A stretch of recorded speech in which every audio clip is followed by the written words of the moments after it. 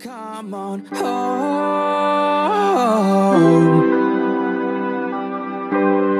home to me, and I will hold you in my arms, and joyful be. There will always, always, always be a place for you at my table. Return to me. Hi, Brother St. Bryce. Hi, good morning. Good morning. Welcome to our first interview for the At the Table series. Something that I think we've all been anticipating, and it's good to have you here. Thank you. Yes, good to be here. Happy to be here. And of course, good news is good news, and also we're always happy to be part of the service and information. Yeah, of course. Yeah. I think as being somebody that a lot of us know for a long time, it's good for you to kick off this first installment of our series to hear from you. Well, I'm glad you think so. Of course. Of course. We're here to share and to learn from each other. Yeah, of course. Okay, so I want you to get comfortable because we're just going to talk for a few minutes. We're going to, just get to know you a bit. I'm going to ask you a few questions, right, about yourself. I suppose that's what that table is about. Yes, so literally. All right, so to start things off, we know who you are, but maybe not everybody knows who you are, right? So before we even get into who you are exactly, could you tell me why you think or why you believe it was important for you to be a part of this type of programs, this type of discussion, to be able to share your story and, just kind of be open with everyone?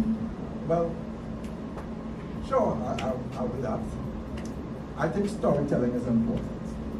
I think that everybody really is a product of their story. Yeah. Who they were with, who their parents are, where they lived, what kind of food they had to eat. All those things adds up to who you are. Yeah. And when we see people and we fellowship together in a church setting, in a corporate setting, if people don't know the story, then they do not understand a lot of the things that you do or don't do. Right. And if you have an appreciation for somebody's story, then you get to understand and to treat with. I do think that a lot of people live in isolation. Yeah. Not by choice, but they live in isolation because we don't understand each other. Yeah. And as a consequence, I think people do not become who they can become. And church may not be all that it can be because people don't share stories. Of course. Yeah, it's important. And I think, like you said, it just gives context to who somebody is. Yeah. I feel like it would help persons to also just understand that you're human and you have experiences and you didn't just come into the world That's as right. Brother Gideon and Bryce. Yeah. Okay, so let's start from the beginning. For those of you, for me that is a little food. Yeah. But before we even jump into that, for those of us who don't know exactly who you are and your role and your title in the church and that kind of thing, could you let us know? Well, yes, I would have been fortunate to have been born and grew up in a Seventh Adventist home. Having done that, I have developed a passion for church and things relating to church. So I have been always employed with the church and within the organization. The conference, yeah.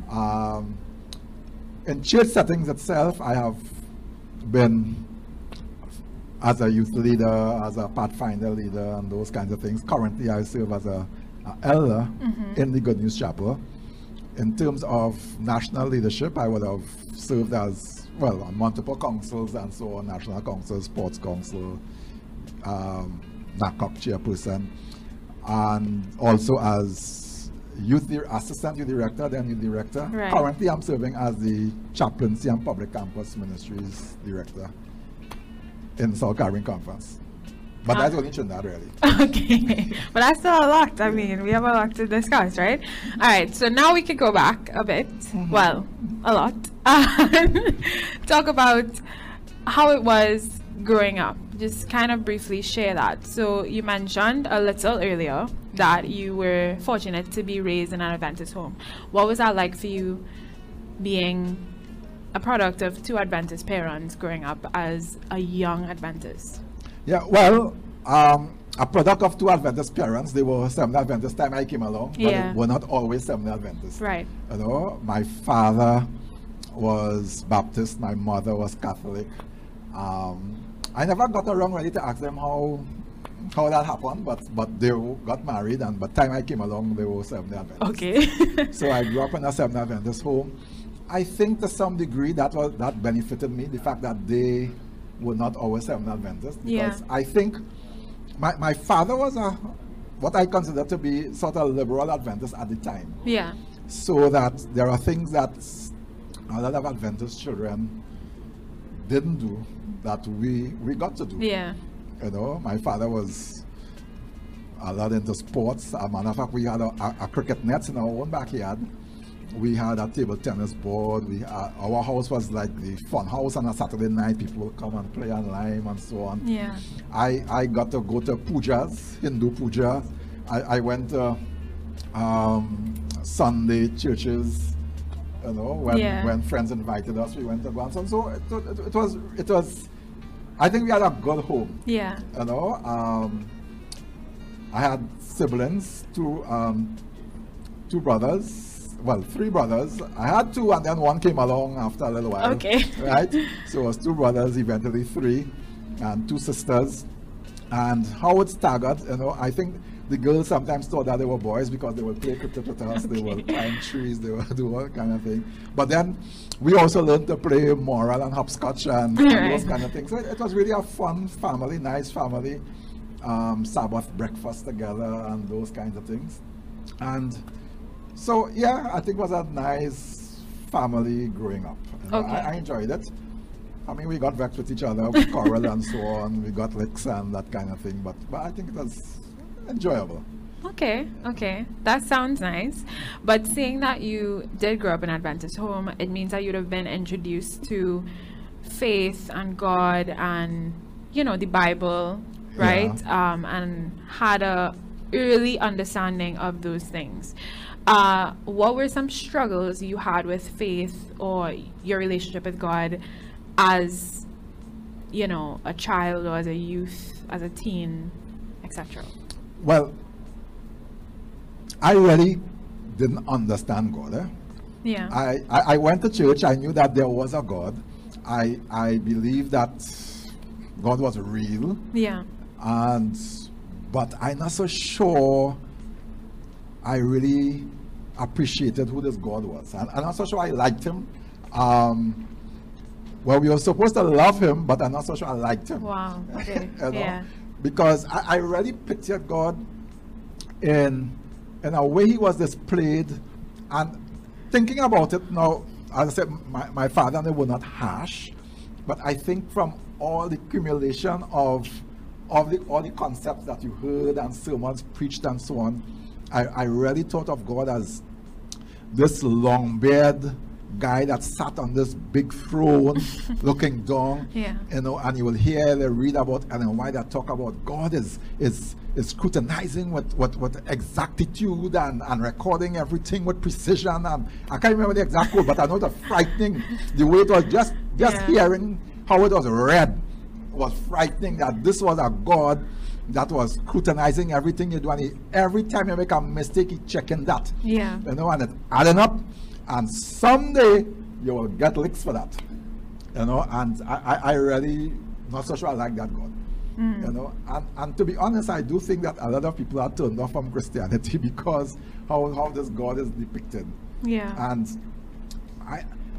so when I did something that was wrong, when I did something that was incorrect and so on, approaching God was a real issue. Yeah. Because you think that he's absolutely vexed, and that he really thinks that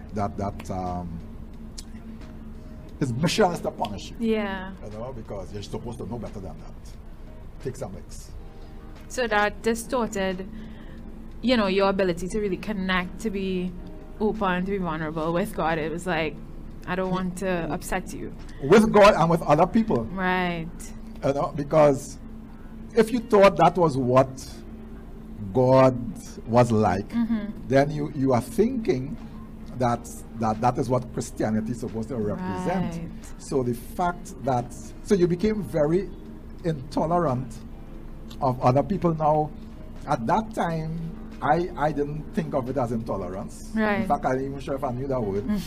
But you knew that wrongdoing was something that was to be detested. And while, yes, you wanted to detest, but we could not differentiate. I could not differentiate detesting a wrong act as opposed to detesting somebody. Right. And also, It kind of got muddy, like. very muddy. Yeah. Yeah. So how did that, or rather, did you find, because of that perspective that you had and because of that struggle, did you have an issue with connecting with persons in the church as well? Like specifically in church, being open and being able to share and have like accountability and relationships even with persons older than you? And that's what I was saying from the beginning. Yeah. The fact of if you are intolerant of somebody's errors, then you do expect any different reaction from you being in error from somebody else. Yeah. And so really sharing really was very minimal, you know. And I probably would have said sometime before, we also had the concept, you know, that from long time you're hearing that, you know, when you share, people will preach about what you say and those kind of things. And or really just really- judge you. Yeah, That's how yes, young people feel yeah. now, you know. So everybody, at least for me, you might as well just keep it inside and struggle with it. But you're struggling in a losing battle, because the source of overcoming the struggle, you're not comfortable with having a conversation with a person about the struggle. Exactly. So Christianity became a lonely road. a real lonely, tough road. And you know, you watching and you're not seeing light at the end of the tunnel, because you're not sure that you can make this. You know it's what you're supposed to do, but you're not sure that you can make this, you know, and Yeah.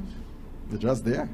So, talk to me a bit about how you overcame that struggle of, you know, this view you had of God. How did that view change, and why? Like, what happened in order for you to see God as who He truly is? And then how did that help your relationship with God and others? Yeah. Well, let me plug this in, right?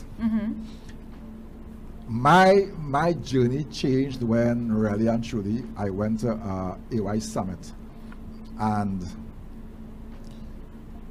one of the youth leaders said, was Pastor Dutton, you know, he said, he made a statement. He says, "You are as powerful as you read," you know, and that's, you are as powerful as you read. Now, I don't think I read my first full book until I was probably the age of 15, 16, somewhere around that age. Right. So I really didn't like reading at all. I didn't mind stories and those kind of things, but reading and out of that. But he said, you know, you're as powerful as you read. And I didn't really want power, but I wanted to do what I was doing properly. Right. Now, all this time I was an AY leader and so on, right? But you're Right. still having struggles and so on. And so I started to read. And it is in reading I found answers. Yeah. You know, I found answers. You know, books like Morris Vanden that spoke about to know God, and how do I find my will in God, and those kind of things. I started to read those kinds of books, And is in reading those books, I came to understand, really who this God is, and Right. how to relate to this God, and how to accept the assurance of salvation that God has given you. Yeah. And so in reading. So that will be my encouragement to anybody. Get good books and read. Not Bills and Boons, not now I don't beat people for reading Bills and Boons. I personally won't read it, right? But I'm just saying lots of reading is good, but you also have to choose what you read if you want to be empowered. Yeah. So you can have a lot of information, but not necessarily be empowered. So that was where I found my thing in terms of reading and in terms of sharing. We had a group that was called Orchids from a long time AY, and that group is to meet every Tuesday night. And we were encouraged, to start your own devotional life, start your own, and so I developed my own personal devotional life from that encouragement. And even that story was interesting. I don't know if I have time to say that story. Yeah, sure. Okay. I remember we were encouraged. We were studying the kingdom of glory and the kingdom of grace. Right. Those two kingdoms. What's the difference between the kingdom of glory and the kingdom of grace? And that devotion said, the leader said to us that to start your devotional life, make God king of your kingdom, of your heart, and that's the kingdom of grace. And so she gave us, she said, tell God, talk to God, and tell him how you feel, what you want. And he will probably wake you up and have a devotion. He said, even if a broomstick fall down or something, and it wake you up, know that God talking to you. And so I took that challenge up. And just as we were told, we had a wooden floor where we were living, and a broomstick did fall. And it did wake me up. Yeah. And that was so sure to me that it was actually God, because the exact Yeah.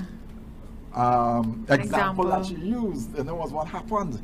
And that to me started my journey of Faith. of faith, of understanding, hey, God responds. Yeah. And yeah, so the reading plus those little small groups where we met in AY bands and so on, I think that was the genesis of my real faith in God.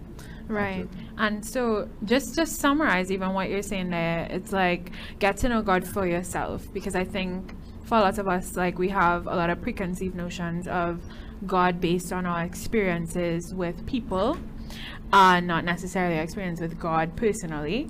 And then in addition, you're encouraging us to get into community, because I think that's also what this series is trying to encourage, for us to not try to do it by ourselves, but to be around people that encourage us to pray. Yeah. There really is a reason why God said for us not to forsake the assembling of ourselves together. Yeah. There's a reason why he set up the church system. And so not just in the traditional formal way, because people think that because they come to church every Sabbath and sit down in the, group, in the audience, and then they leave, like, that's gathering or that's community. But if you're not fellowshipping, actually, if you're not getting to know people, if you're not, reaching out, extending, like, some people, I see them, they come to church, and as soon as the service finished, they're gone. Yeah. And now I don't know why, maybe they have to rush home to see about the elderly person or some kind of thing. So I'm not judging them, but I often wonder whether or not such actions really cause us to miss the benefits of why we came in the first place. Right. Yeah. Because all that we do with God in church, we probably could do at home, Yeah, I could do that at home. What we cannot do at home is to do it with other people. Yeah. And that is the essence of coming, to do it with other people, and therefore that body heat is necessary. Even now, the COVID version of it is, Zoom breakout sessions, and when you're able to kind of just like talk with persons, even if we can't meet physically.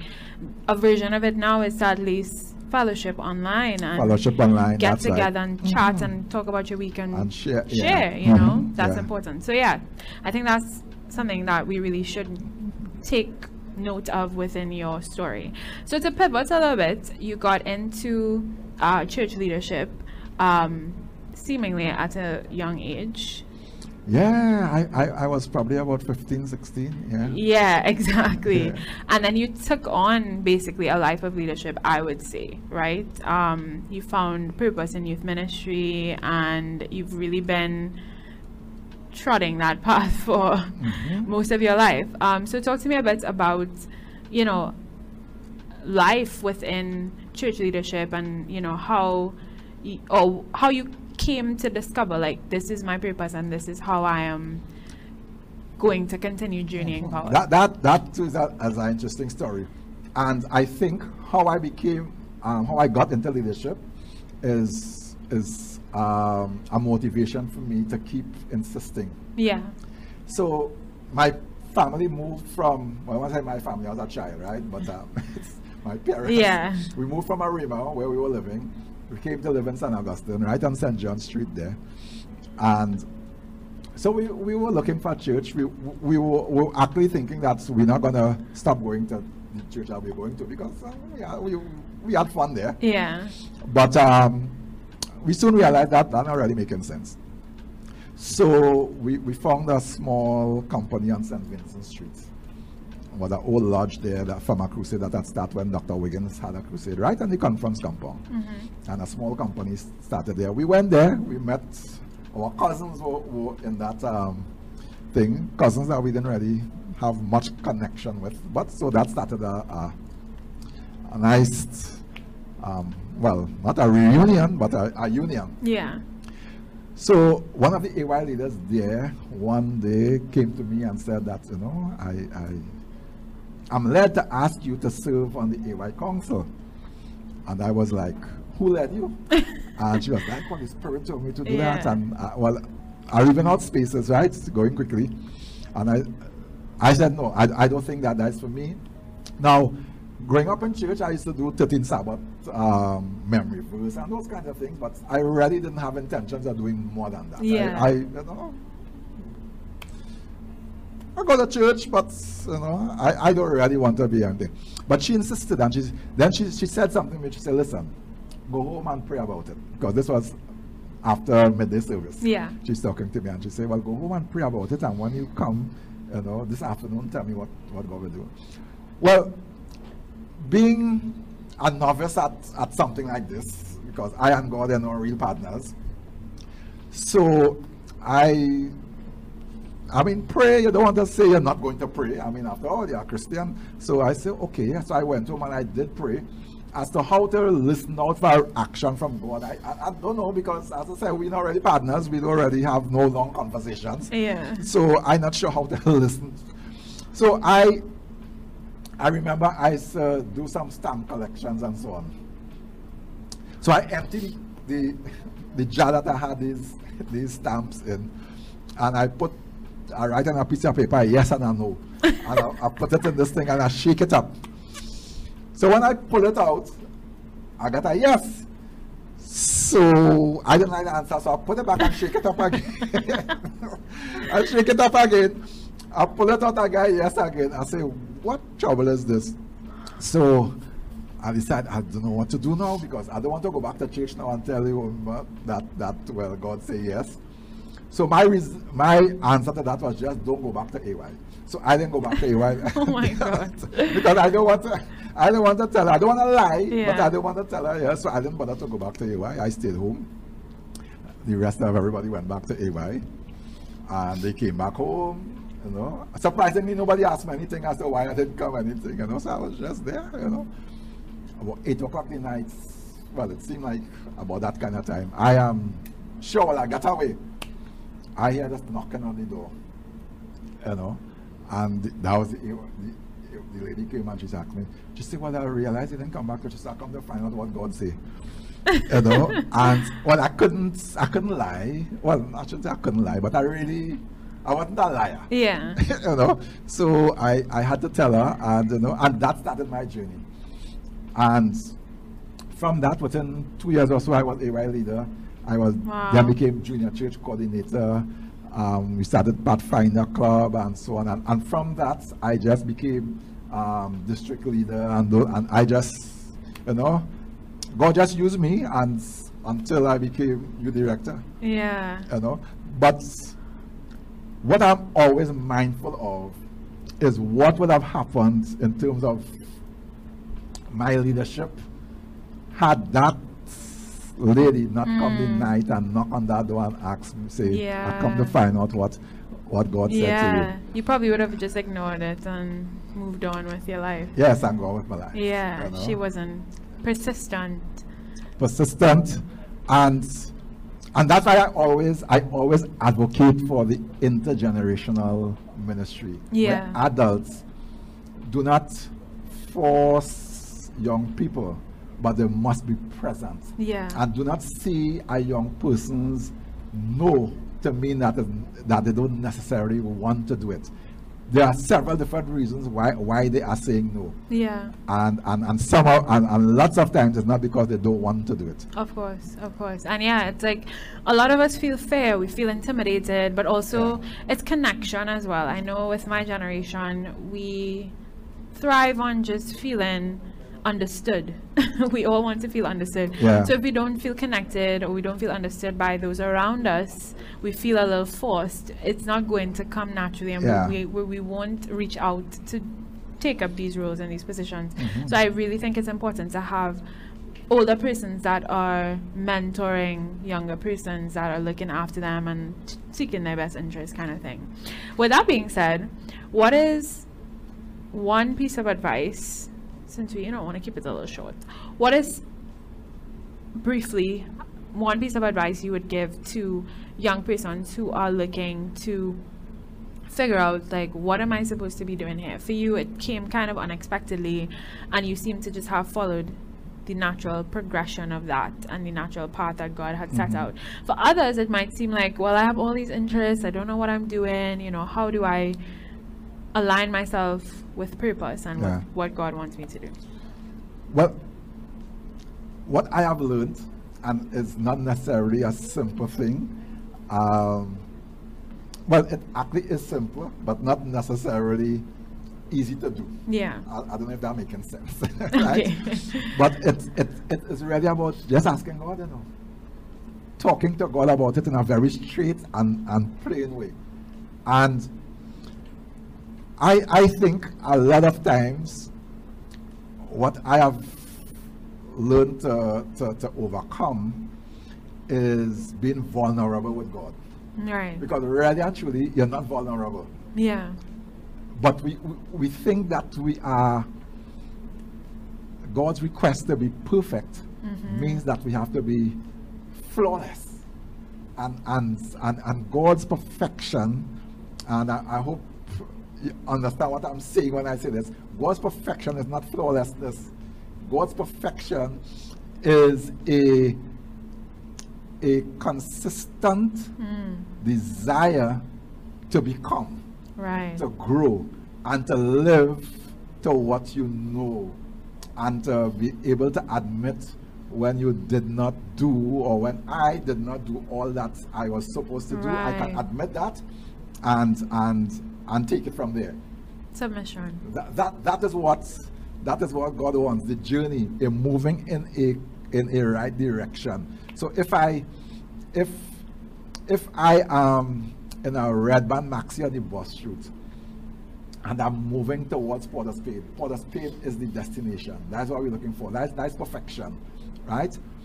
But once I'm in the maxi going in the right direction and I am deliberately choosing to stay in the maxi going in that direction, that is what God wants to do. Yeah.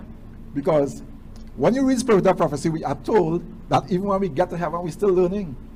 So if we're going to be learning, even when we get to heaven, means that when He comes, there are still things that we don't know. Yeah. So it means that the perfection that we're talking about being here is not absolute knowledge. Right. So what God wants, that perfection, is really staying in the red band maxi, going in the right direction.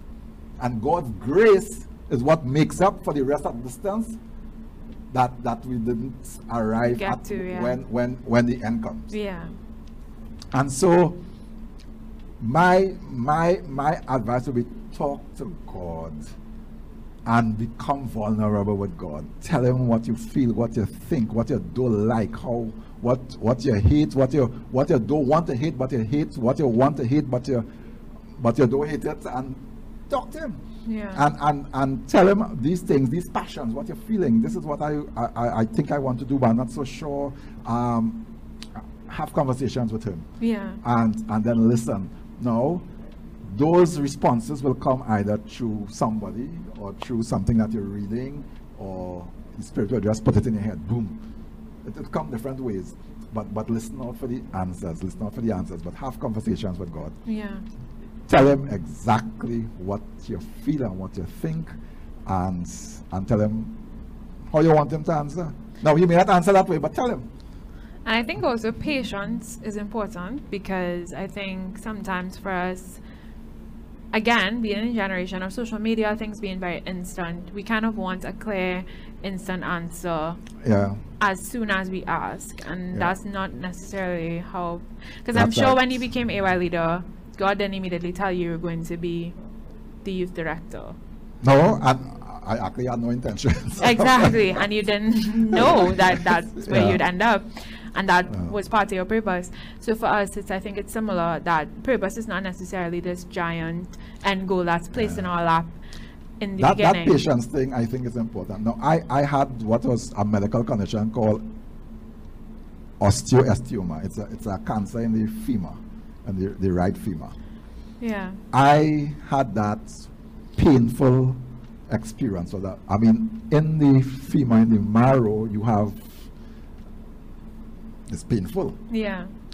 And for close to 5-6 years, I prayed about this thing, what it was. Now, I thought it was an injury, a number of mixed diagnoses. People treat my back, my knee, my hip, all kinds of things, different places. I went all over the place and praying about it, talking to God about it, and still pain. Yeah. I mean, intense pain, where sometimes I came to work and my boss would have to send me home. Yeah. He says, "You come in, go home," you know. But you're talking to God, but you seem like you're not getting an answer, responding to this thing, but you're still serving God, you're going, but you're wandering, you know, those kinds of things. And I mean, well, that's our next story, because how God resolved that for me in itself was a whole miracle, right? And that I got treated by one of the #1 doctors in the US, free of charge. Wow. Right?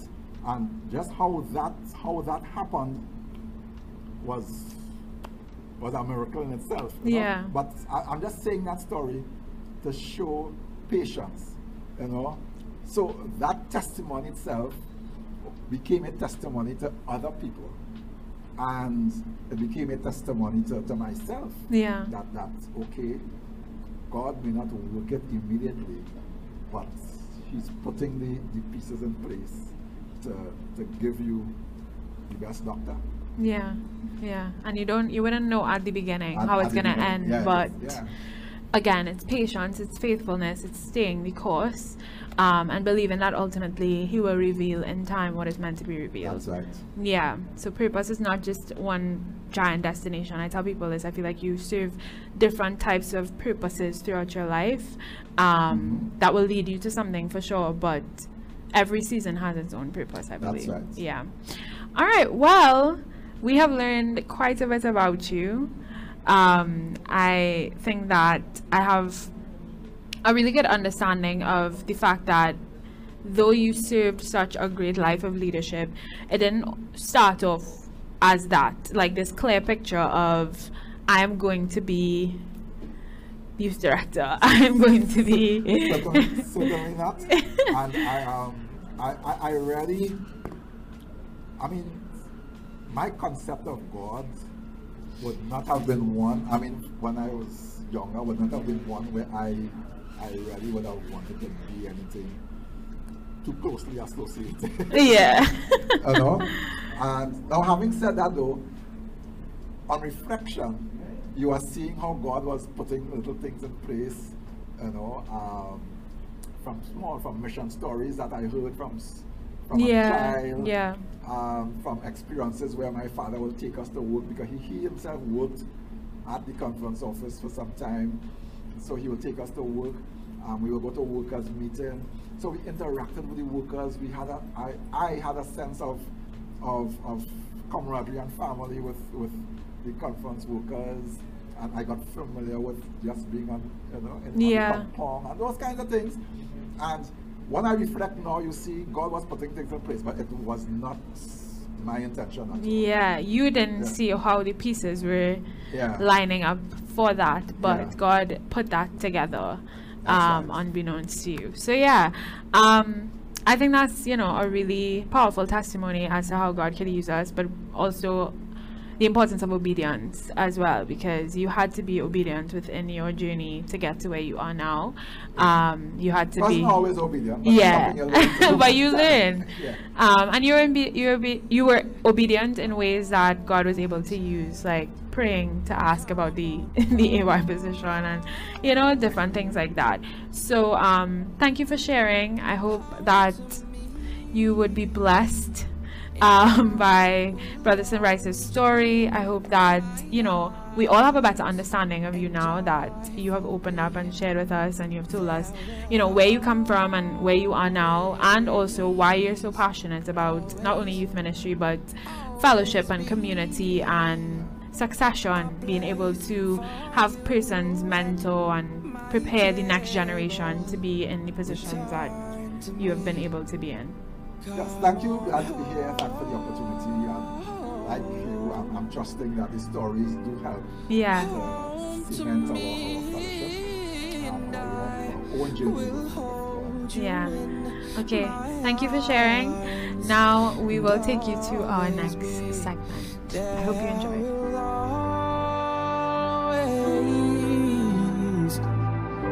Always be a place for you at my table. Return to me.